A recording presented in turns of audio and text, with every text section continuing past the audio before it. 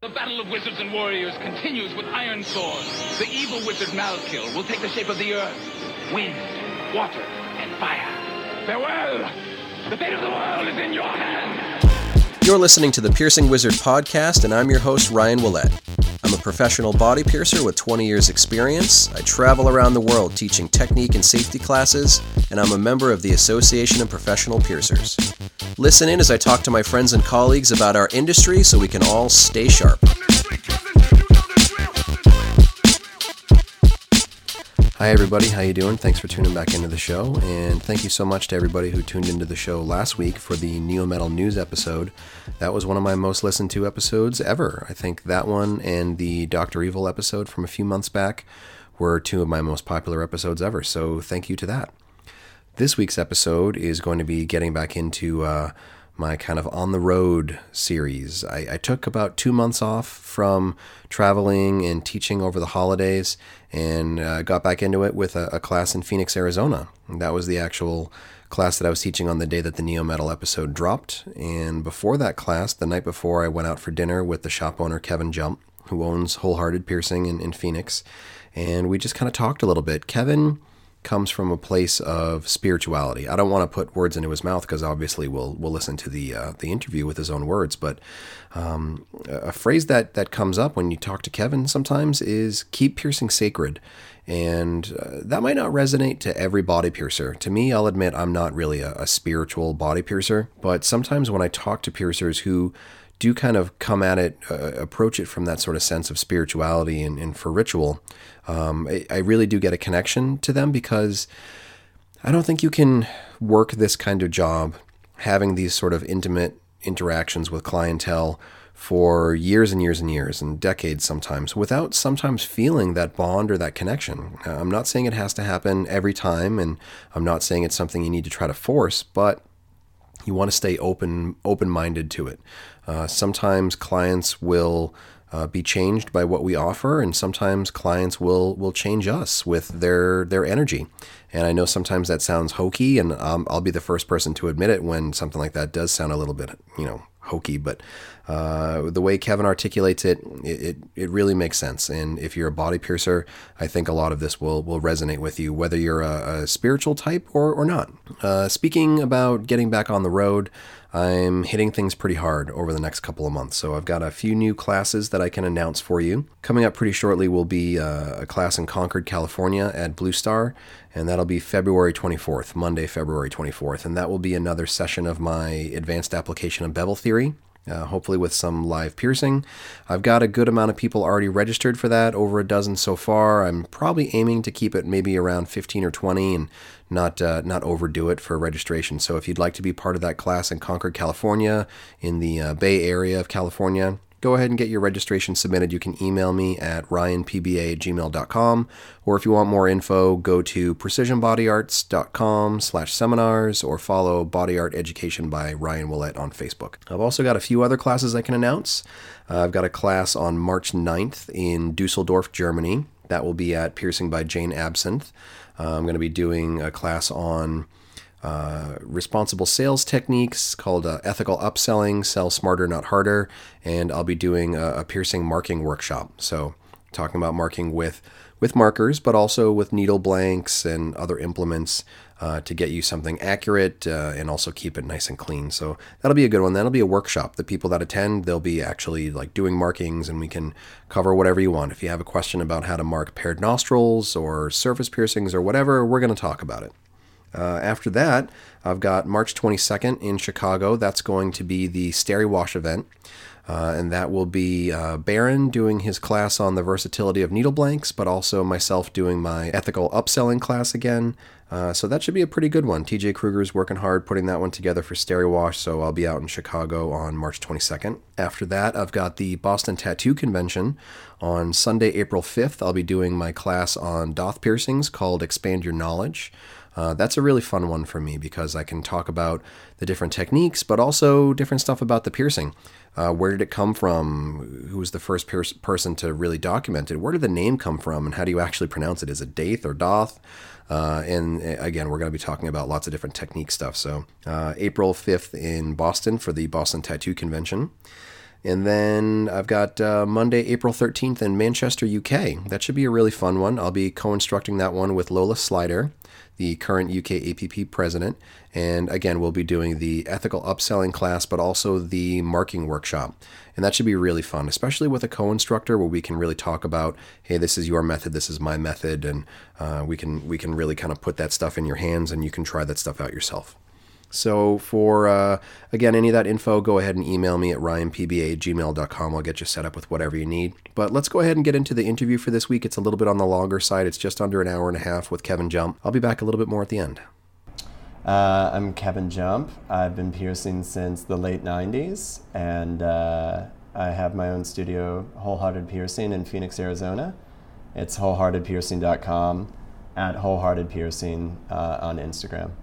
And it's a really cool shop, and just the conversations that we've had over the day, it makes me think of a couple different things. The first thing that I wanted to tell you when we were actually recording, I didn't want to tell you ahead of time, is pretty often I ask other people, who should I be talking to, who should I interview? And your name has come up more than almost anybody else I can think of. Oh, crazy. People that have said, you got to talk to Kevin Jump, you got to talk to Kevin Jump, you got to talk to Kevin Jump. And through talking to you a little bit today, because we've never really had long conversations before. No, yeah. So talking to you today, I think it's like this combination of one foot in like the 90s mentality of like wonder and exploration of body piercing, and then one foot in the 2000s where it's like, okay, it's a business and I know what the customers want and what I need to give them to grow a successful business, but you're doing it in a way, I think it's really different than how a lot of people open studios these days. Even just like the layout of your studio and having a processing room, something as simple as that and that mentality. So maybe you can't really boil down like your concept of like what piercing is, but what were some of the things that were going through your mind when you wanted to open your own studio? Oh my God. Well, I think everything is experience-based. Like I said, I think so often as a practitioner, like you can make it about you, but it's not about that. In my opinion, that's not one truth, zero tolerance. Everybody has a different motivation and something that moves them. I think that, you know, it evolves and jewelry's evolved and we're using more beautiful jewelry than ever before. And so much of it has gotten about that. I always like have a hashtag that I use, the piercing means nothing without the person. Mm-hmm. And so sometimes it's disheartening if you see this beautiful piece and it's just a close-up of the ear and you're wanting to showcase your work and what you're doing and the jewelry. But also if it wasn't for that person coming in and getting it and their style mm-hmm. and what they choose to get pierced with, then you don't have a job. So I think it's really, that's what I try to capture, is like that essence of like who these people are. And that's really what I try to capture in the piercing room as well. Mm-hmm. Like as far as like that conversation, the dialogue, and getting to know people. There's a Norman Rockwell quote. I know I'm like quoting all this stuff, but that I really love, and it's common places do not become tiresome. It's we who grow tired when we cease to be curious and appreciative. And I think the same thing goes for people. Mm-hmm. And so, you know, with any job, when you're in a retail sort of environment and you're dealing with the public, and then some days you just have that day where you're just not feeling it, or you're not open to that possibility. You know, with anything, you could have that day where somebody comes in and you're like, oh my God, this is going to be so much work, this person, and then you get back in the room and they're the coolest person that you've met in the last couple of years. Yeah. So I think that's just being open to the possibilities. And I think it's always interesting when I meet piercers that aren't really people, where they're not really fans of people, but then so much of it is about that interaction. Mm-hmm. But it is, in that same regard, it's so cool to see people that aren't people type people, and then see them come down and show compassion when that person's in a moment of vulnerability, and for them to be able to hold their hand and walk them through. So I think that is the thing that I really wanted to explore with this space. Mm-hmm. And like I was saying before, when we were having dinner, it really was sparked that curiosity with like seeing what Leo had done with Mint and making that trip. And so much of what is here today was from those conversations and taking that trip and driving back to Kansas City with Clay and just talking about like what like a piercing studio should reflect how you feel about piercing. And I think that kind of encompasses this, you know. Even we talked a lot about what was in a name, you know. I said how Leo, you know, I was like, well, why Mint? And he was like, because it's fresh. And I thought that was brilliant. And when Clay and I had that drive back and that conversation, we were talking about what was in a name. And shortly after that, as Clay is the one who was like, I think that if you open a studio, it should be called Wholehearted because that's your approach. And I was like, I think that's it. And so that's, you know, like even my motto or whatever, like I'll do my best with all my heart. I really feel that. Like I want to do my best with every person that comes in and be able to have that time and cater to the experience and their experience and not make it about me and have it be about them. That's a good way to look at it because, and I don't want to put anything on, you know, kids these days, younger piercers or anything, because I do the same thing where you get this tunnel vision of the modern business space is so connected to the internet that you have to put all this effort into likes and shares and subscribes and blah, blah, blah, that sometimes you do forget about the human element of it. And not to knock people that do focus on that stuff because again we're running businesses, but sometimes you have that drive when you're a piercer and you're like, I want to be able to do all these piercings to the best of my ability and expand my capabilities. And that type of personality, when they get into a business space where they're thinking like, well, I also now have to master photography and Instagram and Facebook and websites and whatever, they go after it with that same hunger where they're like, I know exactly how to cater that Instagram feed and how to do this and that. But sometimes it can kind of turn into all of that where you focus so much on that element of it that sometimes you lose the connection to the people that are walking through the door. Yeah, you know, I mean, it's that identity crisis or that same thing. I think about that a lot, you know, when we were kids and the internet wasn't so present or wasn't present. And social media didn't exist. And I think about it sometimes, like I'll see my nieces or nephews post something and I'm like, oh, you know, that maybe is a little embarrassing where you're going to regret that. And there's certain things like when we were kids, you have photos or something, you're like, I'm going to just toss this and no one even needs to know. But now, you know, you're much more in the presence of watchful eyes. And it doesn't really go away. Yeah. So that is a different thing. And I don't think that there's like necessarily a right or a wrong approach to it. Like I was saying before, like in our discussion, I think as far as like my piercing career, like through, you know, 20 plus years, it evolves and your motivations evolve as well as like it grows as much as you grow. So I think there were times where, you know, you're really focused on technique or honing your skills or that same thing, like the newest piercing and everybody's doing it and you're like, oh, I want to do that too. I need to get somebody, you know, in here to do that and put this piece of jewelry in there or explore that sort of possibility. And I think that's where I'm at in my career. How I feel about it, I'm into exploring different things. And so, yeah, I don't think that there's a right or a wrong. I think with anything, and that was kind of, even with the pens last year, like doing the Keep Piercing Sacred pens and the cards and stuff. And I feel like with anything, it's like the telephone game when you're in school, like maybe when you're in grade school and the teacher tells a secret, you know, and it goes around the circle and each person tells it to the next. And by the time it comes full circle, it's become something completely different. Yeah. And that was one of the things, like even, well, I guess it's the year before last now, like with Fakir passing, and I went to the memorial service in San Francisco and was so moved. And it was so beautiful to see so many different walks of life from so many different communities all coming together and seeing how many people he touched.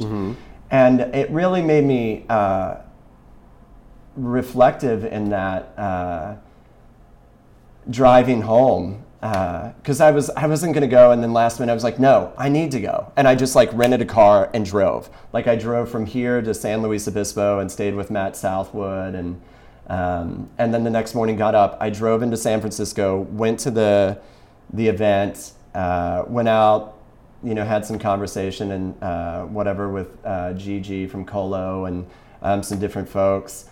And then I like got in the car and drove. I drove back to LA and like slept in the car on the way home. But it really moved me so much. And I really thought about like how that happens. There were younger piercers that came in to my last place of employment, where one day I was wearing like one of the One shirts, which was an event that like Corey Lally had organized back in the day, and Bobby, who I worked with, he was like, oh, well, what's that shirt? And I was like, oh, it's the One, and like Corey and this and that, like when she was still piercing at Enigma, and he was like, oh, Corey was a piercer who owns Maya. And I was like, yeah. And it's so interesting, those things that you think are common knowledge, and then you realize, oh, that isn't common. Like, not everybody knows that, like maybe like people don't know Jimmy Buddha's like, was a piercer and traveled, and you don't know all those, that story. And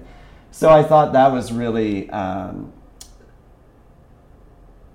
it was kind of that motivation to do those cards and the pens as a reminder, because I thought it was so pivotal with like Fakir's passing, and then it's like, man, some of these things are being lost in translation, and what is important. And I'll talk with other piercers that maybe is my age group, or a little older sometimes, and like, oh, well, these kids don't care about it. But when you talk to like some of the younger folks, they're really desperately seeking something sacred. And I think it is that thing where piercing's changing to that extent, where it is such a retail thing, or people are working in busy studios where they're just piercing like maybe kids' earlobes all day. And it's changed so much that they are looking for that spark. And sometimes you don't know what it is, but you're still searching. And I feel, even like with handing those out at APP, there were people like maybe I handed it to, and then they'd come back like a day or so later and like, man, like this is like, my friends and I have been talking about this, or like I feel this is important. And I felt like it was important to do that that year, and even like give them away. Like I was like, man, it's different if you sell this. It's something that it should be a gift, because it is a gift. And maybe that is that thing of where it sparks curiosity of like, what is out there, or maybe it opens that dialogue where people start to seek that a little bit more.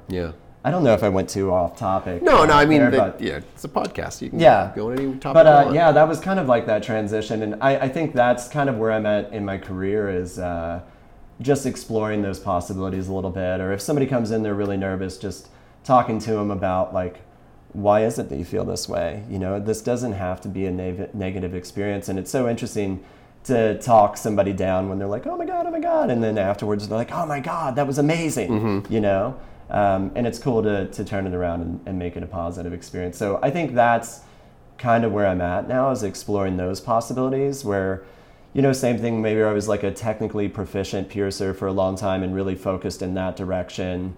And it evolves as we evolve. And it's cool to be open to that.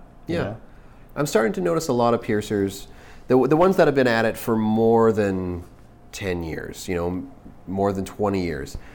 They've worked in the craziest, busiest shops. They've moved around. They've done guest spots. They've done all these different things. And now they're kind of getting into this phase where they want to dial it back a little bit, where it's like they know what's out there. They know everything that's out there for piercing. A shop where you're doing 5 a day, or a shop where you're doing 50 a day.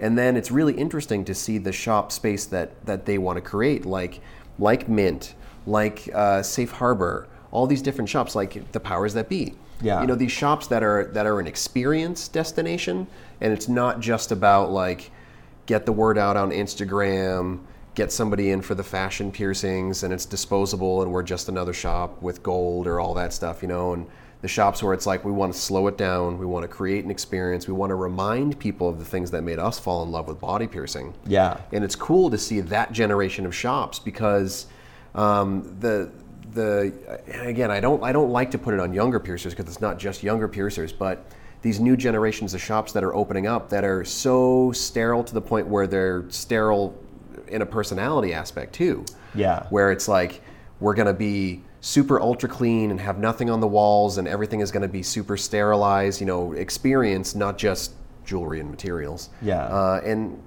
it probably takes away a little bit of the experience for people because they come in, they come out, it's like, yes, they got a really good piercing, they're happy, they got really good jewelry, but they might not have gotten what they needed out of the experience. Yeah. And that's kind of becoming a lost art. And I think being open to those possibilities. And I think, I was always more focused on precision. I think I worked at a studio called the Painted Bird, and Andrew, he was like the first piercer, Andrew Hochter, he was the first piercer in Cincinnati. And that's kind of where I got my start. I'm from Kentucky originally, and he had pierced at a place called Kinks, was like a sex shop, whatever, and then also at a tattoo shop, my buddy Mike's shop, Permanent Productions at the time. And then he opened the first piercing only studio there. And really, like, he was like a father figure and like a mentor at that time, and really changed the way that I approach piercing, and was really pivotal in my growth at that time. I think of that really being a transition and really pivotal in who I am and where I'm at now. In the same regard, the first time I went out and guest pierced at Enigma in San Diego, and that was when I was at Infinite, but it was the crew at that time. It was DDA, Corey Lawley was still piercing there, Matt Southwood, and just seeing the way that they interacted with people, it was different than anything I had ever seen. DDA will do this thing with people's breath, and he has such a calm voice, and he'll talk about picturing the waves and the tide coming in and going out with the breath. And there were so many moments during that, like even watching Corey pierce, and then I pierced her like the last day I was there. It was just different possibilities, She was like, yeah, I want to do nostrils. Let's do nostrils. And so I cleaned her and marked her, and I went to do the first, and there was so much energy. It was like the room was like static around us, just shaking and just vibrant. And it was the breath, and I did the piercing, and she like immediately like opened her eyes, like how Corey like kind of looks into your soul and like grabbed me, and she was like, did you feel that? And I was like, that was crazy. And she was like, I want to do highs too. And I was like, well, let's mark them. And so I ended up just doing like low and high nostrils on her in that sitting. Yeah. And there was just a whole different sort of energy around that. And it really, and I went back to Infinite, which was busy, kind of Philadelphia East Coast sort of vibe. But definitely tried to start to explore that with people that were more receptive. Mm-hmm. So it's interesting, like, and that's a thing too, like with where the internet, where people are maybe learning or doing this stuff on forums and stuff instead of traveling someplace and being in the room, mm-hmm. or being in the place. Like even Autumn came into this space the other night, last night, and she was like, oh, this feels like so right. And she was like, yeah, the pictures are cool, mm-hmm. but it's the feeling. Yeah. And it feels very warm in here. Like the contrast between the white walls and all the wood and everything like that, it feels clean, but it feels very warm and very organic. Oh, cool. Well, thank you. Yeah, I wanted to create a space. And I think that's, what I was going into. Like, it's sometimes like something you can't get out of watching a video on the internet or on YouTube. Sometimes it's like being in the room and experiencing that energy, mm-hmm. in a different thing. I always relate it to like even suspension. Like when I was suspended, I didn't have any video footage. Like I was like, well, I had some still photos. That's cool. I used to play in like bands and like metal bands, and you'd have like these performances where you're like, man, that show was awesome, and somebody would video it and you go back and watch it, and it's like it doesn't capture like what you're in that moment. Yeah. So so much of learning, I think, is a lot of times sharing that space with that person and kind of that interaction and getting from it. And so, yeah, I think I just went back into a circle into that. But yeah, I think that's really what moves me at this point.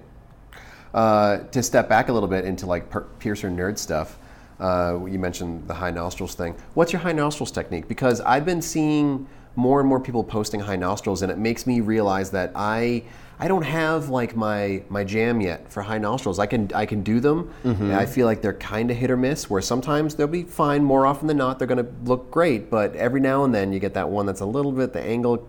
Yeah. So what's your technique for high nostrils? I still like slide clamps up in. So actually, like Elaine changed my whole perception of that back in the day. I'm not an inside out guy. I am for like a standard nostril, but never a high nostril. So it's not something that I would just try. I've actually never, I've seen some videos of them, but I've never worked with somebody and watched somebody do one where I felt the outcome. Even back in the day, it was kind of like that with like freehand lips and everything else, where guest piercers would come even through Infinite, and then like after they'd leave, you'd see all this stuff come back where the angles are this and that. I know how that goes. And man, really, Ron Garza changed my opinion on that. He was like, "Oh yeah, it's like this. Let me show you." And I watched him do a couple, and he showed me his technique, and then I started doing freehand lips, just because I hadn't seen consistency with it. And so I was like, until somebody broke it down, and then I was like, oh, okay. And that's the same thing with nostrils. Like, I was taught originally like gauntlet style with a receiving tube, like the 45 degree, like the big nostril tubes. But you'll distort that tissue, and usually it's like compensating. And then when I used to go and work at Rings with Elaine and do guest spots, she takes a pair of like Penningtons and just closes them down and slides it in just to support and give that back pressure, which a lot of people do now with like Q-tips or whatever. But depending on what you're using, if it's a cotton tipped applicator or like a Q-tip, it's not rigid enough. So yeah, I do that and clear, and then slide it down into a tube. I do it that way.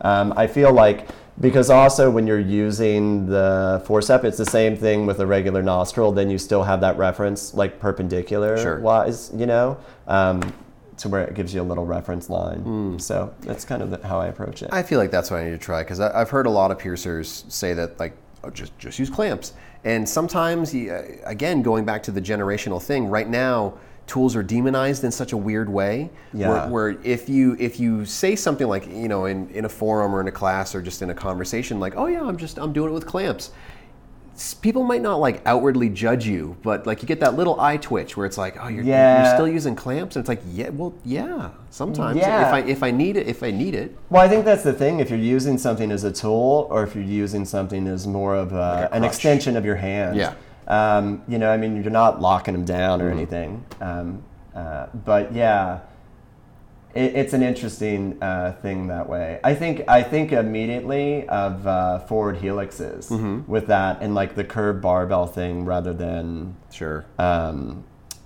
like a flat back or something. Yeah. Do you do flat backs for everything? Yeah. So I will use curves, especially triple forward helixes. Even I know like Nicholas the Geezer had asked for like a couple photos of mine because he was teaching a class, and he said he like was teaching in like Brazil or something, and the slide popped up and everybody was like, oh, and like gasped. But it was that thing when that evolution happened where all of a sudden you were doing 5 to 7 sets of them, to where it's like, okay, let me figure out how it works. And I'll do like titanium, like Neo curves or whatever. And then a lot of times I'll take and adjust the curve a little bit to give it a little bit more of a pitch. And there are a lot of people where you can maybe not fit 3, that I'll fit 3. Yeah. Like even like where I worked before, like sometimes people are like, well, I think maybe just 1 or 2, maybe 2, but have Kevin take a look at it and I would fit 3. It's like being open, that same thing where it's like, where sometimes it gets that hive mind where people are like, but no, this is the way, or this isn't the way. And I see a lot of forward helixes as well with like flatbacks where they're not perpendicular to the plane. Sure. Where you have like these fancy gold pieces on it, but they're not even sitting flat. Or if they try to do a more triple, forward, or two to fit of them it in good, there. But one of them is like diagonal. Yeah, the opposite thing. So I figured out a way that works for me, and I have good results, and you still just downsize to a flat back. The curve will give it a little bit extra wearing surface to accommodate for swelling and stuff, because you're doing 3 in a small concentrated area. And you can kind of tuck it in there to fit that jewelry, still have the wearing surface, and then just downsize to flatbacks. Like even when Brooke Bittens was just here, she watched me do a set, and she was like, yeah, I could maybe see that doing that. But yeah, it's that thing where you say sometimes you do something outside of like what the box is, and people are like, oh my God, what are you doing? You're a hack.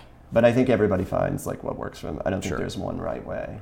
Another thing I wanted to talk to you about, we were talking about earlier, is surface piercing, and how when I was piercing earlier on in my career, like late 90s, early 2000s, surface piercings were really just starting to like wake up, and piercers were starting to figure out like all the different things they could do with it and make these advancements. And then I feel like surface anchors came along, and a lot of people abandoned all this work. It was like the anchor fairy sprinkling the anchors to the children. And now, not a lot of people have strong surface piercing skills, and it's almost like, again, like a lost generation of piercing techniques. And now people are rediscovering surface piercings because they're abandoning anchors, and it's just...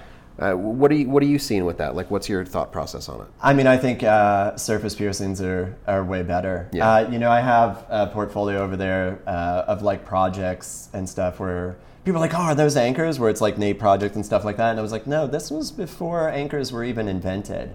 And just seeing how much that evolved. I mean, the first time my first surface piercing was my Madison done with a surface bar that was ordered from Tom Brosda at Stainless Studios like in 90 whatever. Yeah. And then that evolution, when I would work with Brent Hedgespeth and those guys when he had Body Rights, they were doing a lot of Tygon at that time.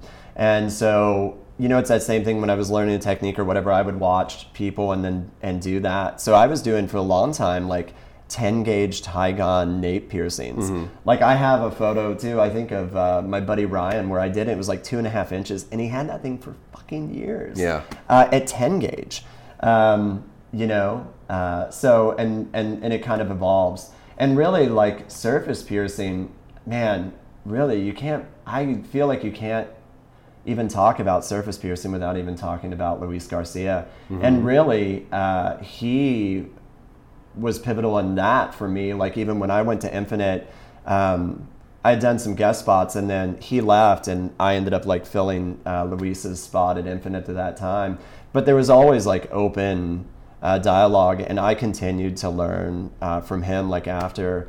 And he's such a great piercer, but his techniques and stuff that I learned at that point, I'm still, using to this day. Even we did our first anchors on each other. Like we had gotten some in from IS like before it like blew up, and I did one on Luis's nape, and he did one on my chest, and he was like, I feel like I should be able to just like put it in with my fingers, and we tried, and it was like, okay, that's not going to work.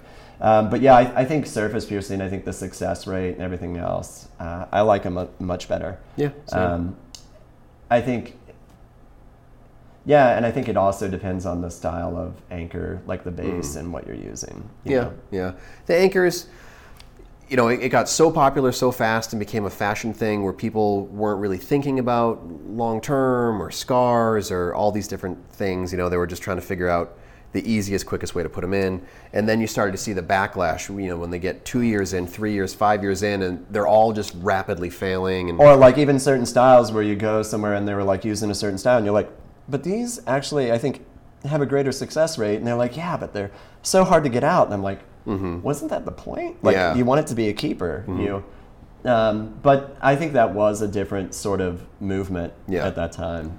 I'm waiting for the new thing, because, in the 90s it was like, okay, now, hey, there are these things called surface bars. And then it was like, oh, now there's threadless jewelry, and now there's this, and now there's that, and all these different techniques and jewelry options and all that stuff. And I feel like right now, people aren't doing as many innovative things. They're kind of taking what's already out there, and they're just shifting it around a little bit. Like, it's this thing, but a double with gold. It's not like here's this new crazy thing, because maybe some of the new crazy stuff, Just in, like, a variation the on the years was theme. maybe a bit much. But Yeah. now it's like I think the only real heavy experimentation right now is with maybe needle crushing, needle manipulation. Yeah. You know, Needle improvement. Needle Yeah. improvement, yeah.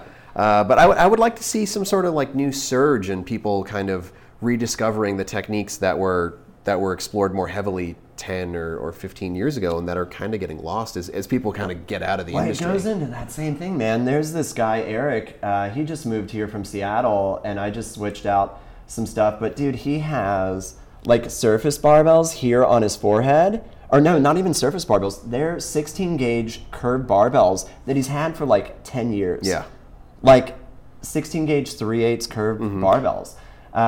You know, and that's where I was like going into even like with the Forward Helix or anything. Like sometimes we're like, but there's a right way and there's a wrong way. But then you see stuff like that where you're like, yeah, that's healed and it's amazing. Yeah. You know, back in the day doing like, I had like deep eyebrows and would do those all the time with like 14 gauge straight barbells where you just like bury them and people would heal them and not have any issues. And yeah, I don't know what that next movement's going to be. I mean, definitely right now everybody's chasing the gold rush. Yeah. And that's Which, you know, to be fair, make the money while you can. Yeah. I think gold is always, you know, had its presence, but it's definitely in a different sort of way. Yeah.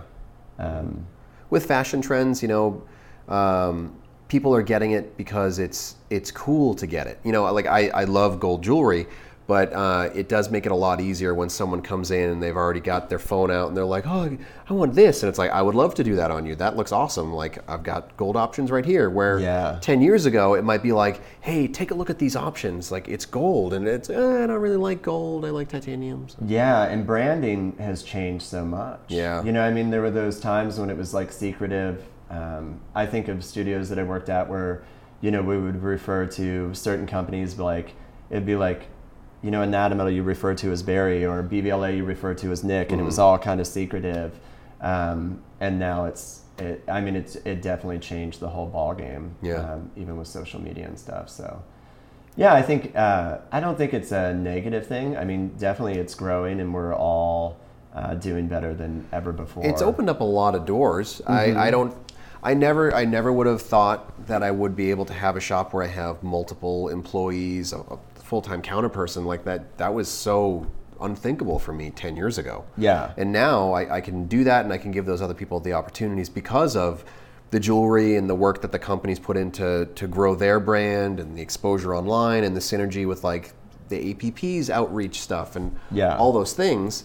So as piercing changes, I think you're always going to have that, you know, no pun intended, like golden age syndrome where you're like, remember when it was so much better? Yeah. It's like, you know, but right now, the piercers that are just coming up, they're going to look back at this time and be like, oh, remember when it was the gold explosion and the this and that. And so I'm trying not to take it for granted what I have right in front of me, but I do still miss some of the stuff that's kind of gone away in the industry. I think it'll definitely come back around. I mean, even like, you know, where we're all doing more eyebrows and stuff like that. Like, you know, it's going to pop back. I think like even the surface piercing, I think it'll all come back around full circle. I miss the kind of like crazy experimentation with surface piercings for those rare situations where you're like, oh my God, I can't believe you healed that, you know? Yeah. Seeing stuff like that, like a horizontal bridge like in the middle of the forehead or or like Madison piercings. Yeah. Stuff like that piercers would never even take the chance on now because they're so afraid of being like called out online or something.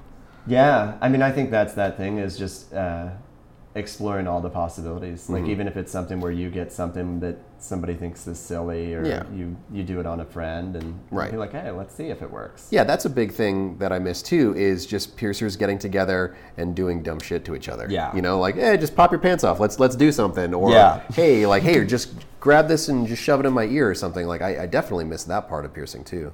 Yeah, and it's fun, that bonding too. Yeah. Like just being like, what are we doing? Yeah. Let's get into it. Reckless. So you were talking about some of the work that went into like selecting your brand. So what was it like going from a piercer who has worked in some of the biggest and best and busiest shops, and you know what's out there, and then you start to think like, well, how do I curate an experience for my new shop on a budget, and like how did you make the decision to pick out what you picked out? I think I just wanted to carry the best. Yeah. You know, and I mean, everybody has a different opinion of that. And then having, you know, every place that you go, it's going to be a different demographic, which we talked about a little bit, like knowing what to have and what the people are going to want. Mm-hmm. And it is that thing, you know, even in the last couple of years where the wait times were crazy and people didn't want to wait for it. It's that day and age where a lot of studios are actually like backing that down. Like they're like, we want to carry less jewelry. And I'm always like, as a jewelry store, do you ever want to carry less jewelry? Yeah. You know, that's kind of the way that I view it. So knowing what to have. And so, yeah, I chose mostly on people that I respected and companies that I respected. And yeah.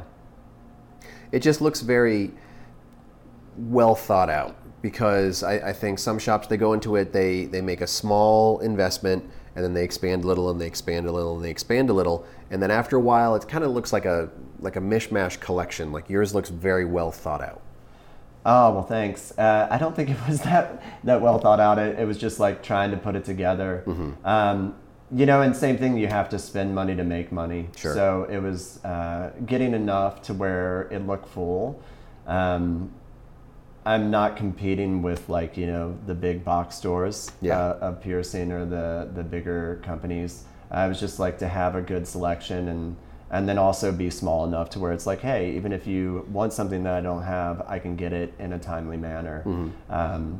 So yeah, I think just through years of doing it, knowing what I like. Yep. And that was kind of the thing of, like, you know, what we were talking about with the gems, which that was some good insight even from Leo, like when we were talking about that with Mint and everything. Yeah, you don't have to carry every, you know, some people have displays with every size and every, you know, setting and every color and every stone, and and you don't have to have that much. I went down that hole for a while, and I definitely and then it's so much to maintain. You know? It is. It's a lot to maintain, and also it can be overwhelming to clients because they just get that blank look on their face where it's like going to a restaurant, and when you get a menu, it's like 3 pages. It's not 30 pages. Yeah. If a menu was 30 pages, you would just sit there and freeze and be like, I can't make a decision. Yeah.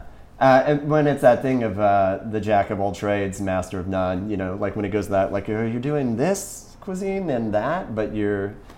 so yeah, with that, I tried to choose what I would want to wear, and even the colors and stuff, and like I said, I mean, yeah, it was kind of a budget. I didn't have a lot of money, which we talked about, and how I really couldn't have done it without the help of friends and the community. Yeah. I mean, really so much. So many conversations, like Clay was super helpful, and Kellen and Leo and Cassie from So Gold. I mean, there's so many people where I just had conversations about what I was doing. Like I said, Brianna helped out so much from Mint and stuff as well.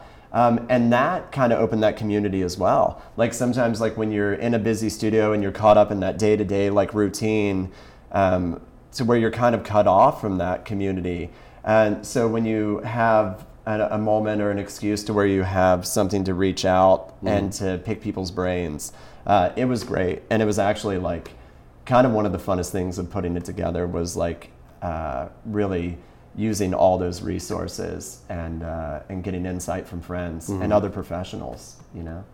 I'm kind of envious in a way. Like, I would absolutely not want to have to open another studio at this point in my career, but I'm envious because I remember the best parts of those moments, and I kind of miss it a little bit, you know, getting to look at it from a fresh slate and be like, what do I really want to do and what do I want to create? Yeah, and like I said, I mean, that's so much of it was like, like how it should reflect how you feel about body piercing. And so these, like, you know, even the paintings, I mean, that's something I've always hung, like they were gifts from friends and they've always hung like where I work.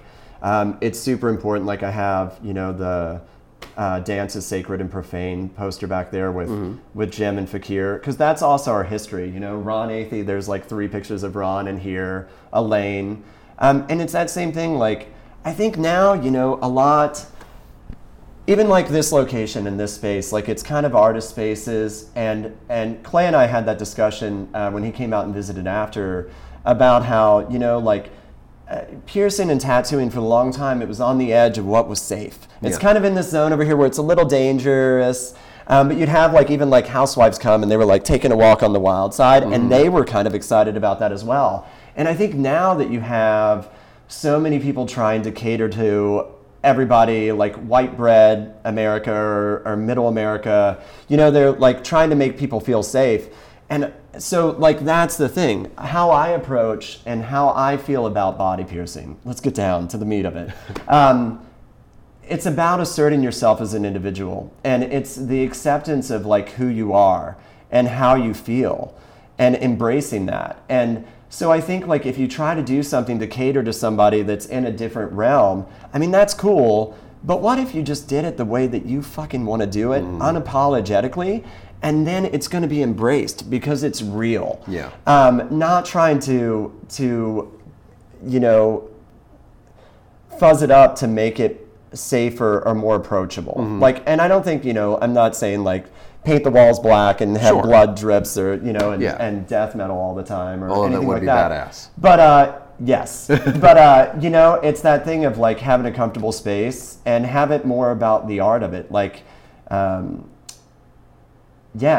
reflection of how you feel on the inside and that outward appearance of it. So I think that's kind of what I tried to do with this is just try to, where it's not, it's an area where it's kind of an homage to what piercing and where piercing and tattoo shops used to be, right on the edge of what's safe and still outside the norm.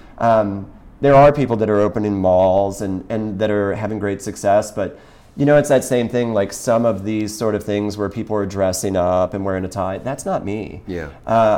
What drew me to piercing at a young age was the fact that I could be who I wanted to be, and explore that. And so much growth. I mean, I made a post when I first opened, it's crazy that I've been piercing more years of my life than not. And really how much it changed and formed me into the adult that I am now. And I'm super grateful for that community and everything. So I think with everything, it's, it's a reflection of how people have always decorated their bodies and have explored that of what that redefinition of beauty. Having Jem and Fakir on the wall and Elaine. It's that same thing. People go back all the time and see the photo and they're like, oh my God, what is this? I'm like, well, it's called Bearing the Kavadi. And I talk to them and it opens that dialogue. Understanding comes through education. So if you take that time to explain it, then they're more aware, and people love that. I'm like, these are the fathers of modern body piercing. This is Jim Ward. He opened the first piercing studio in '76. The Gauntlet. He designed tools and jewelry that we're still using to this day and age, and talk about Fakir and his exploration of the body and, and the body being the door to spirit. And I think that's it's important to me to have it displayed and to have that dialogue with people, because that sparks the curiosity. I remember even that first issue of In the Flesh, seeing it on, like we were talking about earlier, I had pictures of John Cobb on my wall, and Philip Brown, when I met Philip Brown, I was like, I used to have pictures of you hanging on my wall. And he was like, cool.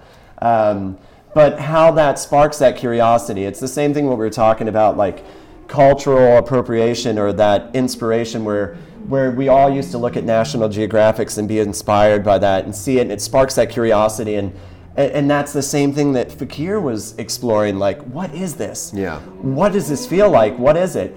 Man, I had a discussion, even talking about this exploring the other side of piercing, not just the precision, but the experience and ritual and that sort of thing. And I'd had a discussion with one of my ex-coworkers, a friend of mine, Jordan, at my past place of employment, and we had talked about that and how sometimes you're going into a ritual because you're not very into that, right?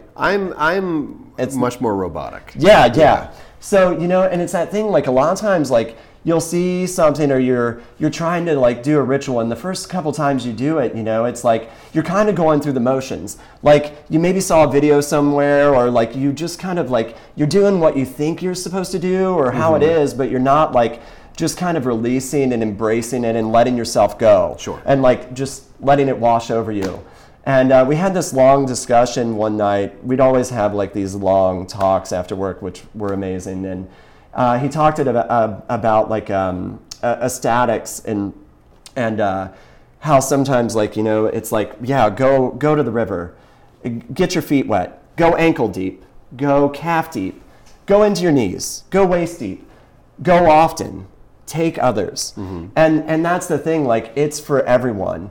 And so exploring those possibilities, like sometimes you don't know like what it is that you're doing, but you feel it and you feel that energy, and just kind of like creating your own ritual and with that person and being open to the possibilities of what that is. Yeah. And it's not, sometimes it's, a hokey dance, or I'm making this, I'm not speaking in tongues like, Ron Athey or something like that, but you're just being present and being open to those possibilities with that person. And yeah, so I think like it's so important to have that, to spark those curiosities, and that inspires the next generation. I think about like, Blake, in his book, and I remember like when I was at Infinite, he sent us like a free case, and it said, give these to your future nomads. It was like, the letter was addressed to a bunch of people. It was like DDA and, Gigi at Colo, and, Jim and Meg and John and me. And there were a bunch of people on that list. And there would be those clients who'd be like, here, he sent us a free case and just said, here, give this to people. Yeah. And how that is where, I remember seeing In the Flesh with Blake and Maria on the front. You flip through and there was that John Cobb interview, and those pictures of the guys from Nomad and Venus Modern Body Art at that time, and how that inspires that. Modern Primitives. We all have a little bit of that in us. So I think that which is one of the great things I think of, like even what Sean Porter's doing with the Sacred Debris and the Better Safe Than Ari and all the interviews Ari's doing. It's so important to keep that history open. Like how I was saying, like some things get lost in translation, and people forget about, like, you're looking in this deep history, but maybe people don't know that, like Corey Lawley was a piercer, or she put on this event, or anything like that. So having that present and surrounded by that, to where it's like maybe somebody just like, oh, well, what is that? And then you have an opportunity to share. Yeah. And that's kind of what the space is with experience. Like, I guess tying it back in is sharing something that moved me and still moves me on that level with people now. It's not just that trinket. It's not just the gem that they're walking out with. Yeah. It's what it took to get it. Yeah. Yeah. And being open to that possibility, and to share that. So I think that's kind of, God, I feel like I went all over there. I get it. I'm excited. No, that was and I get like though. super like, I get emotional and get super worked up. But and really that's kind of what Wholehearted is to me. And that's even like what the Keep Piercing Sacred thing was, just that reminder of, it's not always how you look, it's always that you feel like who you are. And the one line on there is from the Bhagavad Gita, the whatever is yours today was somebody else's yesterday and will be somebody else's tomorrow. Keep piercing sacred. Because you don't want it to get, things evolve, and it's not like I'm nostalgic and just like caught in the past of like, well, in my day, it was so great. I think that it's great every day. And I still have like moments with people like constantly where I come away from it, or, like especially having the luxury here where you have a conversation and, okay, I don't have an appointment after, and you just explore that. Yeah. And I think that's the thing with piercing where it's changed. Like, I think even when I started in the 90s, it was different. It was the gay S&M community, artists, musicians, punk rockers, people outside of that norm, whatever that is, quote unquote. But it was more like-minded individuals. So you knew like everybody that came in, you were going to have something in common where you would like have this moment and you'd be like, dude, we should hang out. Yeah, we should hang out. Let's do this. To where it has grown. It's grown more from that community, more into a bigger industry. And holding on to that magic that was still there and to those possibilities. I keep saying those possibilities, but it's an infinite amount of possibilities of like how great that moment can be or how great piercing can be to everybody. And really embracing that and being receptive. Man, Clay had said something about how when we talked about like what keep piercing sacred means, and he was talking about how not everybody is receptive. I wish I could remember verbatim. He was like, yeah, not everybody is receptive, but then again, like every radio doesn't tune in every channel. You know, like sometimes it's in between. It's little, as Joseph Conrad would say, like little particles of truth floating in a sea of insignificance. And sometimes you just reach up and pull that out and being open, you know, because that's that thing. Like, I mean, there have been times where I had an older woman come in when I was at my previous employer, and man, she got like a helix piercing and just picked out a gem, you know, and you're like, oh, I'm just doing a helix, and we chatted up a little bit, and then I pierce her, and she just breaks down, and I immediately like just embraced her and like held her, and she just started crying, and she just had this moment, and come to find out, like, I can't remember, I think her son had either like taken his own life or had had an illness and died young, and that was like his birthstone. And there was all this significance, but you can be caught up in this retail thing and be like, it's just a helix piercing, whatever. Sure. And it's so interesting how often like people are vulnerable, like, you know, where you can talk to people about whatever in this moment of vulnerability, and how sometimes it's so much easier to talk to strangers. Like they might be going through something, you know, how often do you hear someone who's like newly divorced or something where they've, you know, compromised who they were or whatever, and they're like, yeah, but I want this. Absolutely. Or I took this stuff out because I became a mother and I thought like, oh, that part of my life's over, but this is still who I am. And it's just like reasserting themselves as an individual then. So sometimes something that seems like mundane or just like, oh, what's the thing? You want the thing. Okay, but it's not that thing. And how sometimes like people really need to feel something, you know, and that's that thing, that dialogue all the time where people come in and they're like, no, I really hate needles. And I'm like, why? Like that's something that's projected on you. You have that conversation about how like religion or anything, like you're born with that chip on your shoulder. Like whatever your parents think and believe, then you're born with that. So not that it's a chip on your shoulder, maybe that's not the right way to put it, but you're carrying that weight, and you're going to walk that path until maybe you start to explore possibilities, educate yourself, and form your own opinion, and that's growth. But that same thing, you know, I always tell people we're set up from a young age to fear needles from being inoculated and everything else, so you automatically associate it with bad touch. Right. But that's something that you have to do, not something you want to do. This doesn't have to be a negative experience, you know? Like, it's okay to feel. And really, let's talk about it. You have control issues, you know, and sometimes it's just allowing yourself to be vulnerable in the presence of watchful eyes, you know, you're in with a stranger. You know, I think that's that same thing. We talk about health and safety and APP and this and that, but it's that same thing. Like people come in all the time and they'll be like, oh, who did that? And they'll be like, I did. And, you know, they kind of make that face where they think I'm going to scald them, or like my friend did. And I'm like, awesome. And they're like, really? Yeah. And I'm like, yeah, man. Like, I think with piercing, it was that thing where, you know, originally like it was lovers piercing one another or elders piercing their young. And people now piercing it's themselves. Yeah. And now it's that capitalized thing where you're paying some stranger and it's kind of an intimate thing.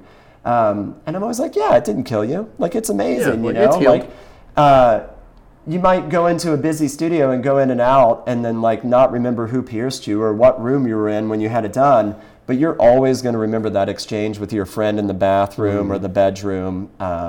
And so there's something to be said about that as that experience Yeah. as well, you know. That's one of those, not to make it like a nostalgia thing, but there were so many things that made me fall in love with body piercing when I was younger that don't seem to exist as openly now. Like I did all that reckless stuff, piercing myself and my friends. Dude, and kids then are still doing it. That's how I turned into being a body piercer. Yeah. And I try to think like, what I offer within my own doors, I'm going to control that, and that's going to be to those standards. Yeah, well, you have to, too. I mean, when you're doing it in a commercial setting, the amount of Sure, people you're sure. seeing and everything else. But you yeah. still have to respect the fact that there's still going to be that human urge, that instinct somewhere out there to claim ownership over yourself. Yeah. And how can you really, if people are doing dangerous things to other people, that's when you might want to be like, hey, let me just talk to you a little bit. Yeah, like there's a line. Sure, but if it's those people that come in and it's just like, yeah, I know it was dumb, but I really wanted to do it, and it's just like, you know what, like you own yourself. Yeah. Do what you want to do. Well, I mean, think about that. I mean,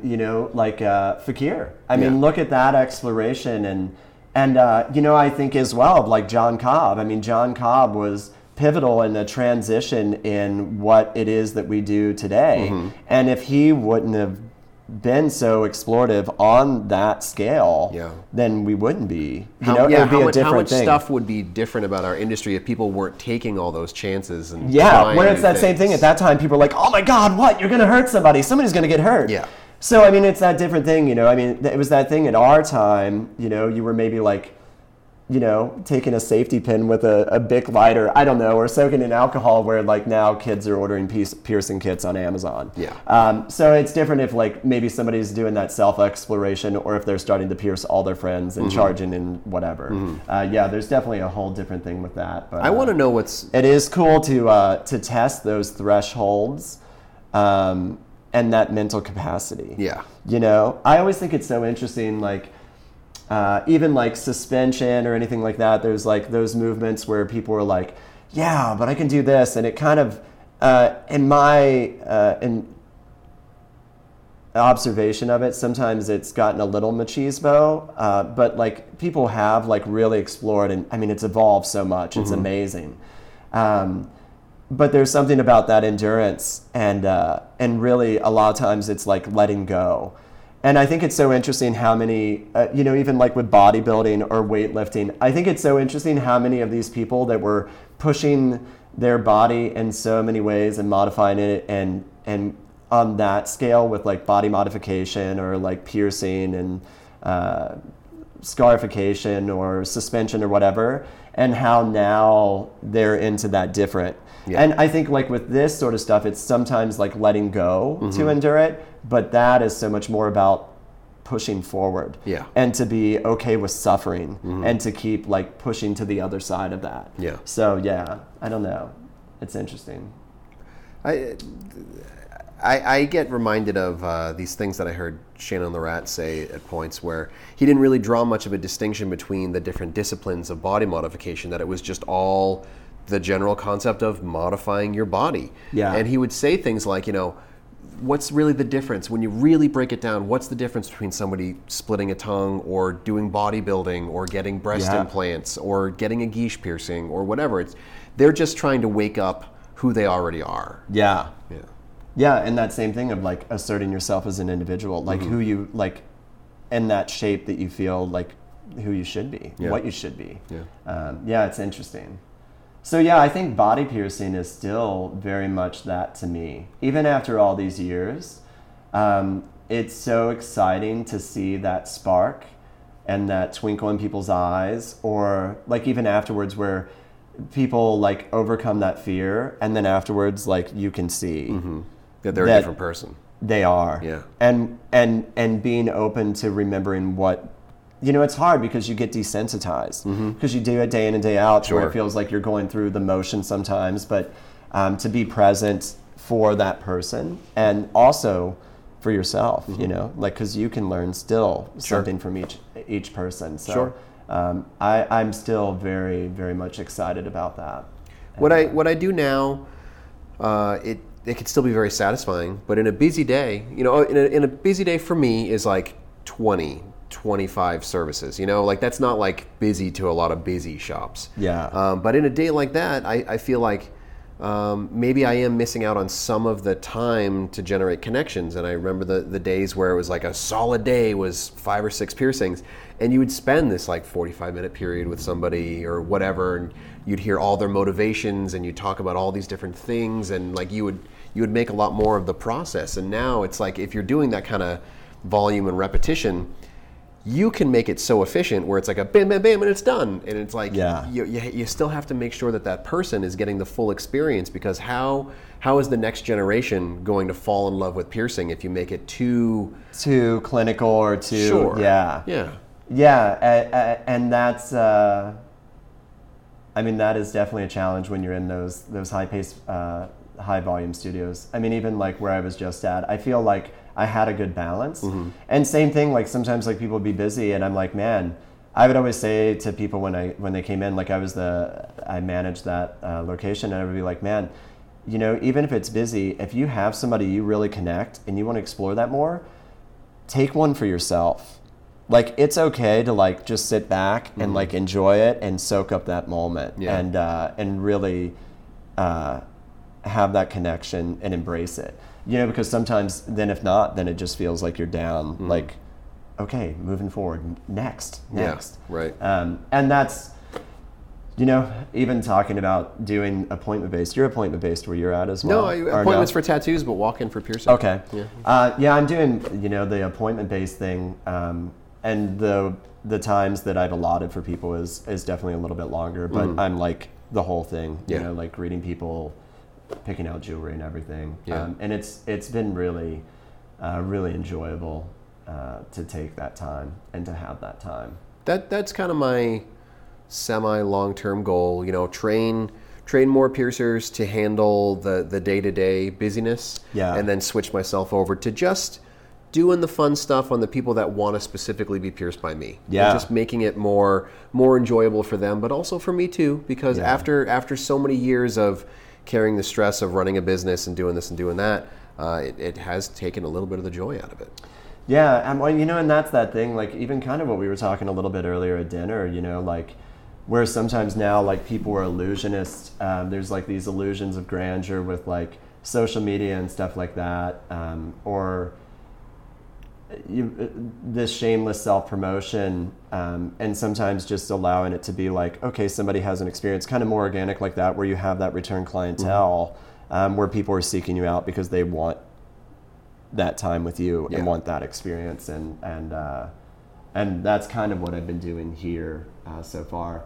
But yeah, it's so nice to take a step back. I mean, I know it's going to get busier, but I'm trying to enjoy. A lot of people said that, you know, like just remember to like enjoy it. Don't stress too much. Enjoy that you have that time, and I really do. I mean, same thing like the other places I've worked. I've always tried to take that time and, you know, and really be present. You can kind of see though that the service that you offer, for you, it's got this deep connection, and that's just going to naturally draw people to you and what you offer, because you look at those other shops that started with that same kind of mentality of like low stress, high experience. I just want it to be what I want. You know, like Gamma is a really good example, or Mint, you know, is a really good example of they started with that, but so many people gravitated towards it, where now it's just like cranking it out and well, that's the forward. Same thing, like even Supernatural. I think of that right away. I mean, you really should go visit, and definitely you should talk to Clay sometime. Absolutely. Clay has a lot to say. It was that thing of where it's so great, and you walk in there and you feel it. It feels like what a piercing studio used to feel like. It's still like reminiscent of the past, but in a futuristic sort of way, or a modern sort of sense would be more appropriate to say. But and it's magic, and it got so busy where he had to like start doing appointments, and he was like, well, actually, you think that you don't want to lose business or this or that, but he was like, actually, we're busier than we've ever been before. We're just like, it's managed. Sure. And so, yeah, I think it's so great that so many great people are still finding those people and having those experiences. Yeah, because that same thing, I mean, I've only seen videos of Jeff work, but I definitely respect him a lot. Man, I think every time I sit in, I always take his classes too, because I love the way he teaches. His outlook on everything, I think, is and it's is always amazing. so logical. Yeah. Where you can't even argue anything, even if your opinion varies a little bit. You're just like, you explain it in such a clear way where it's like, how could I ever take a different stance? Yeah, and that's what, we talked a little bit about that earlier as well, like even that Fakir influence on the APP, like the teachers last year. I mean, I really impressed with Ken Coyote and I mean all of them. I mean, Laura taught last year for the first time. Yeah, I think every class that I took with one of those instructors, I was impressed with all of them. It was good to see different takes, but they've honed it in for so many years, and they have so much experience teaching and so many seminars and stuff. It's really great. Yeah. It's a crazy time to be a body piercer. I love it. It's amazing. It's well, amazing. I think that's the thing where it's grown to where, like, yeah, man, like I could open, like when I opened a studio, like in my 20s, it was such a different animal at that time. It was before so many movements. I think of how many movements and things have risen and tapered off, and then something else has risen. So that's the thing. I don't think that it's like a downward spiral, like the days of the real piercing are gone. Sure, yeah. Like, it's just different how it evolves. And there are so many, now it almost, like there's like these niche like studios, like where it is like, okay, I'm going to do boutique, or I'm going to do, and there's so many great piercers. Yeah. Dude, I think about like all these younger piercers too, and having to do all this advanced like ear shit. Yeah. I mean, I remember like being taught, and I was taught gauntlet style, so it was like the basic 8, and then like growing from there.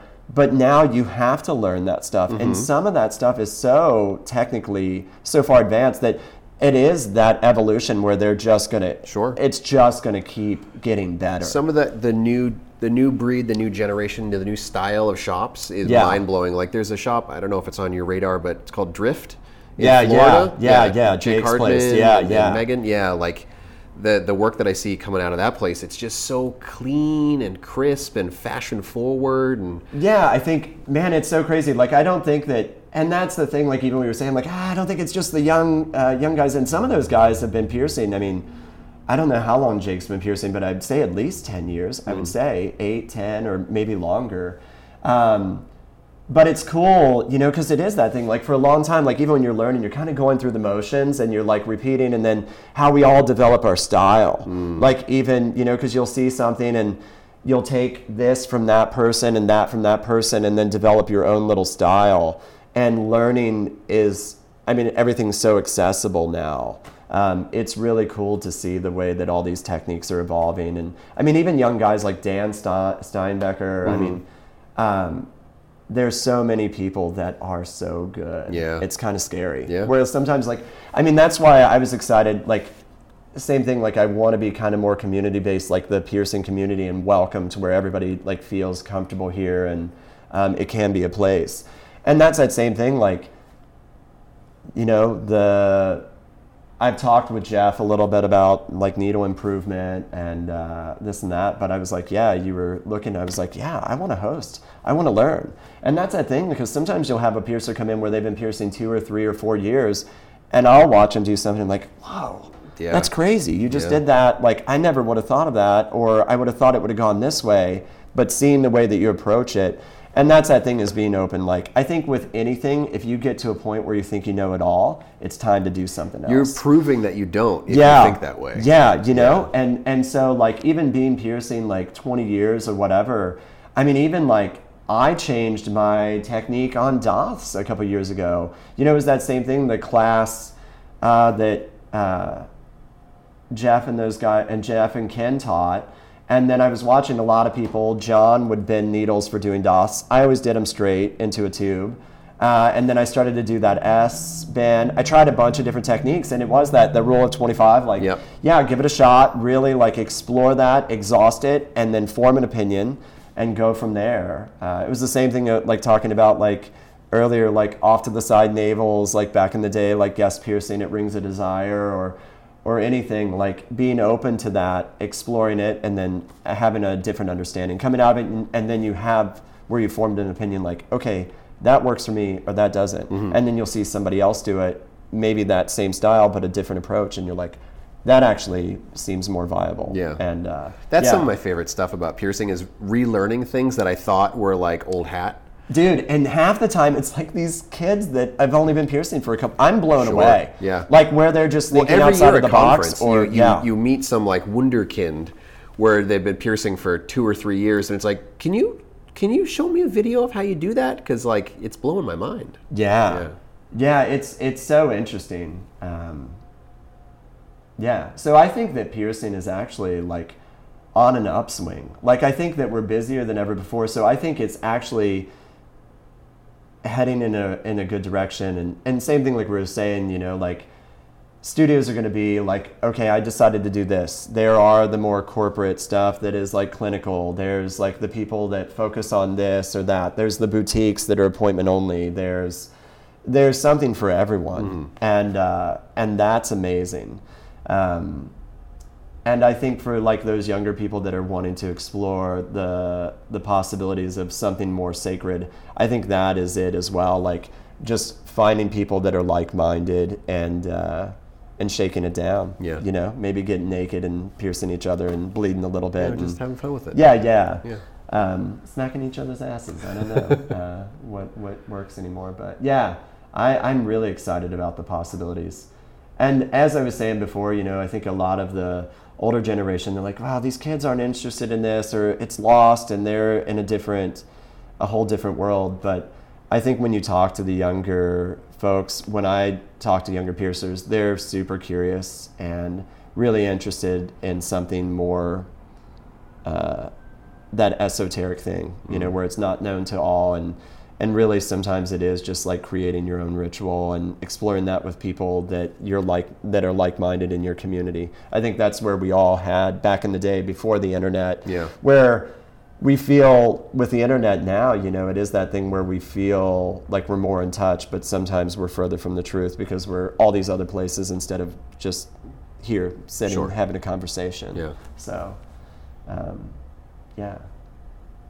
we talked about a lot of things. We did. The magic of body piercing. Yeah. Awoken. No, but yeah, I think it is. Doesn't sound too hokey, does it? Well, there's nothing wrong with hokey. It's like we're passionate about what we do from different perspectives. You know, like I'm not a spiritual person really, but I can feel it sometimes. You know, like those are the moments that really hit me and draw me back when the customer is so affected by it, and like when they look in the mirror and they get that swell of emotion where they're not just like, oh yeah, I like it, let me take a picture, where they're just like, I love it. And so it's like, oh. Let's have this dialogue. So you started piercing around 96, but I'd say professionally 99. Okay. And then you were a studio owner at what time? 2000. Yeah. So have you done guest spots a lot and worked in other outside of your safe space with people? A little. And it really formed my experience because the places that I worked in, I was gravitating towards the people that I felt very like-minded with. And my main guest spot exposure was Pinpoint in Oslo with Christiana and Sala. And like they were right up my alley for style of body piercing, and it's like they were connected to it and they felt a passion to it, but they were a little bit more technical with it, you know. And not to say like as any sort of a negative, but you know they didn't approach it from a spirituality sense, but they connected to it with in a sense of passion. Yeah. And seeing that woke it up for me a lot, where it was like I have to really step my game up, but not like lose what it is that piercing means to me, and stuff like that. Well, I think, you know, that's that thing where, you know, you said you stepped down a little bit, but you're teaching all these seminars, so a lot of that is like where you've kind of like built that. You know, like I would go and work, you know, I mean, that's the thing, people can have an opinion on everybody, like, you know, some people love Elaine and hold her in high regard, and other people are like, oh, Elaine, or whatever. She was amazing to me, like opened her studio, like I would go, I learned so much and grew as a piercer, like even her whole crew at that time, Brian Savillo, Pat Roig, like Beast was there, who was at Gauntlet as well. And Jen, who ended up coming and working with me, and Clay at Infinite and stuff as well. And there's so much, like sometimes like when you get out of your comfort zone, like, you know, like even I went and worked at Ahimsa, like I went out and covered for Adam and worked with Alex, and what a beautiful studio, but it's like all, you know, BVLA, and it's like disposable, and I was like, oh my God, am I going to be comfortable? Am I going to be like, how, I don't know. I'm going to take this just in case. I'm going to take that.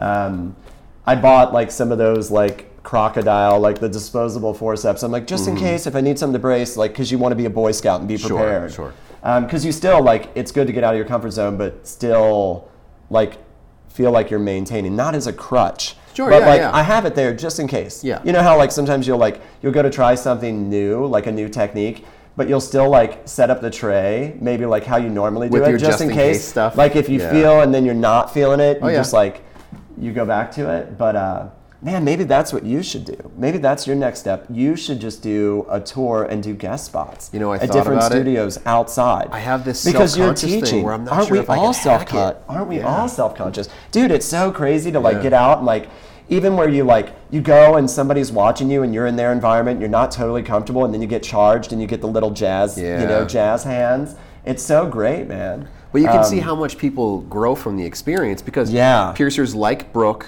piercers like Baron, you know, like when they've done these extensive, Johnny Velez, when they've done this extensive guest spot tour. And it's like they've gotten the best from all these different places, and they're such a stronger piercer for it. Well, think about that. Like, even like, okay, so you're educating internationally. Like, what do you think? Like, if you did that, like, and you went, it's an open call to any studios. But no, it would be amazing to just do, like, even if you did a weekend here or there and even sat in and did a couple things. And it's such an interesting thing to go outside your comfort zone. And like, you know, like, and that's the thing, you'll be kind of anxious and you're like, oh yeah, I'm doing the thing. I do this thing. I got it. But it's so good to shake it up. And really, like, I think a lot of those through the years of guest spots and stuff and just getting outside of my comfort zone, like, pushed me in so many different ways, you know?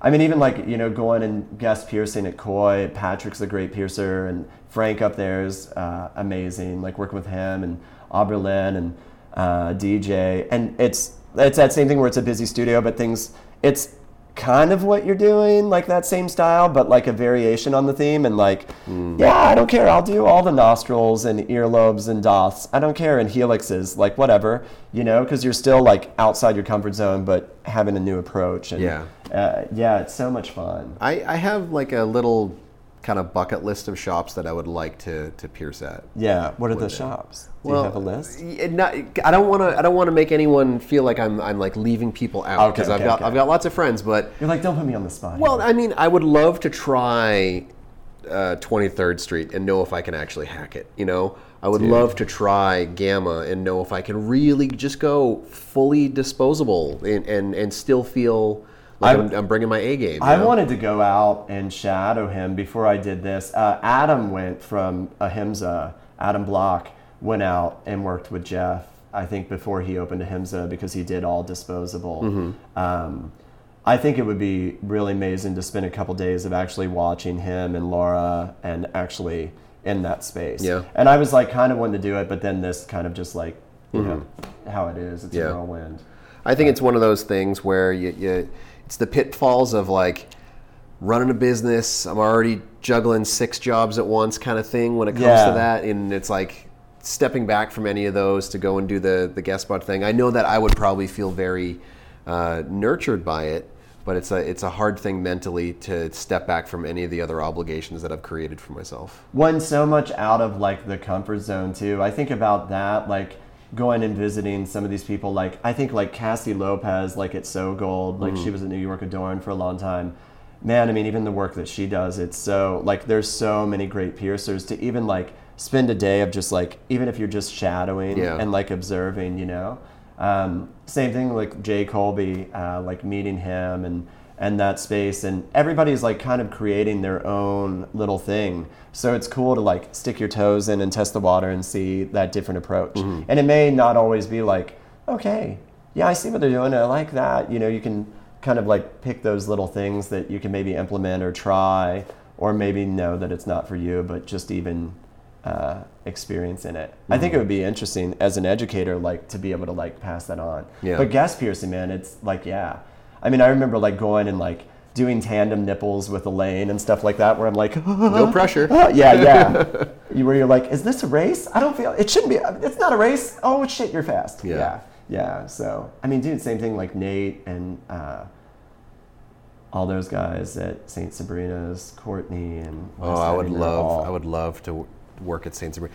What I would really they're hiring, so you could go and do a guest spot. I have thought as part of my like 5-year plan, I would love to be able to hand the shop off to Evan, my other piercer, give him his real shot to make his own career the way he sees fit, and then I just fuck off and help out other people's shops and just like not have to worry about it, and it's like I can just pierce. Yeah, it's so interesting too, like how it's a different approach than your day in and day out when you go and you're like just having a good time. Even if it's busy, it can be a little stressful, but it's not like you're at home. Sure. You know.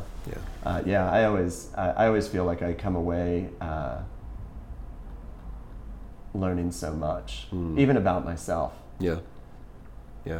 I haven't done it often, but the times that I have done it, it's been a really good experience. Yeah. Awesome. Well, that is a long interview. Did we talk a long time? Hour and 20 minutes. We could not talk or talk for hours and still find things to not talk about. That was great, though. Those are the best conversations where it feels like you've only been talking for a few minutes, and it's like you're unleashing your soul. Yeah. Sometimes I like lose it. Like I'll like get excited, and then I'm like, did I go off topic? So hopefully it's something that's usable. Well, to wrap it up for the show, give your shop info. Where are you at? Where can people find you online?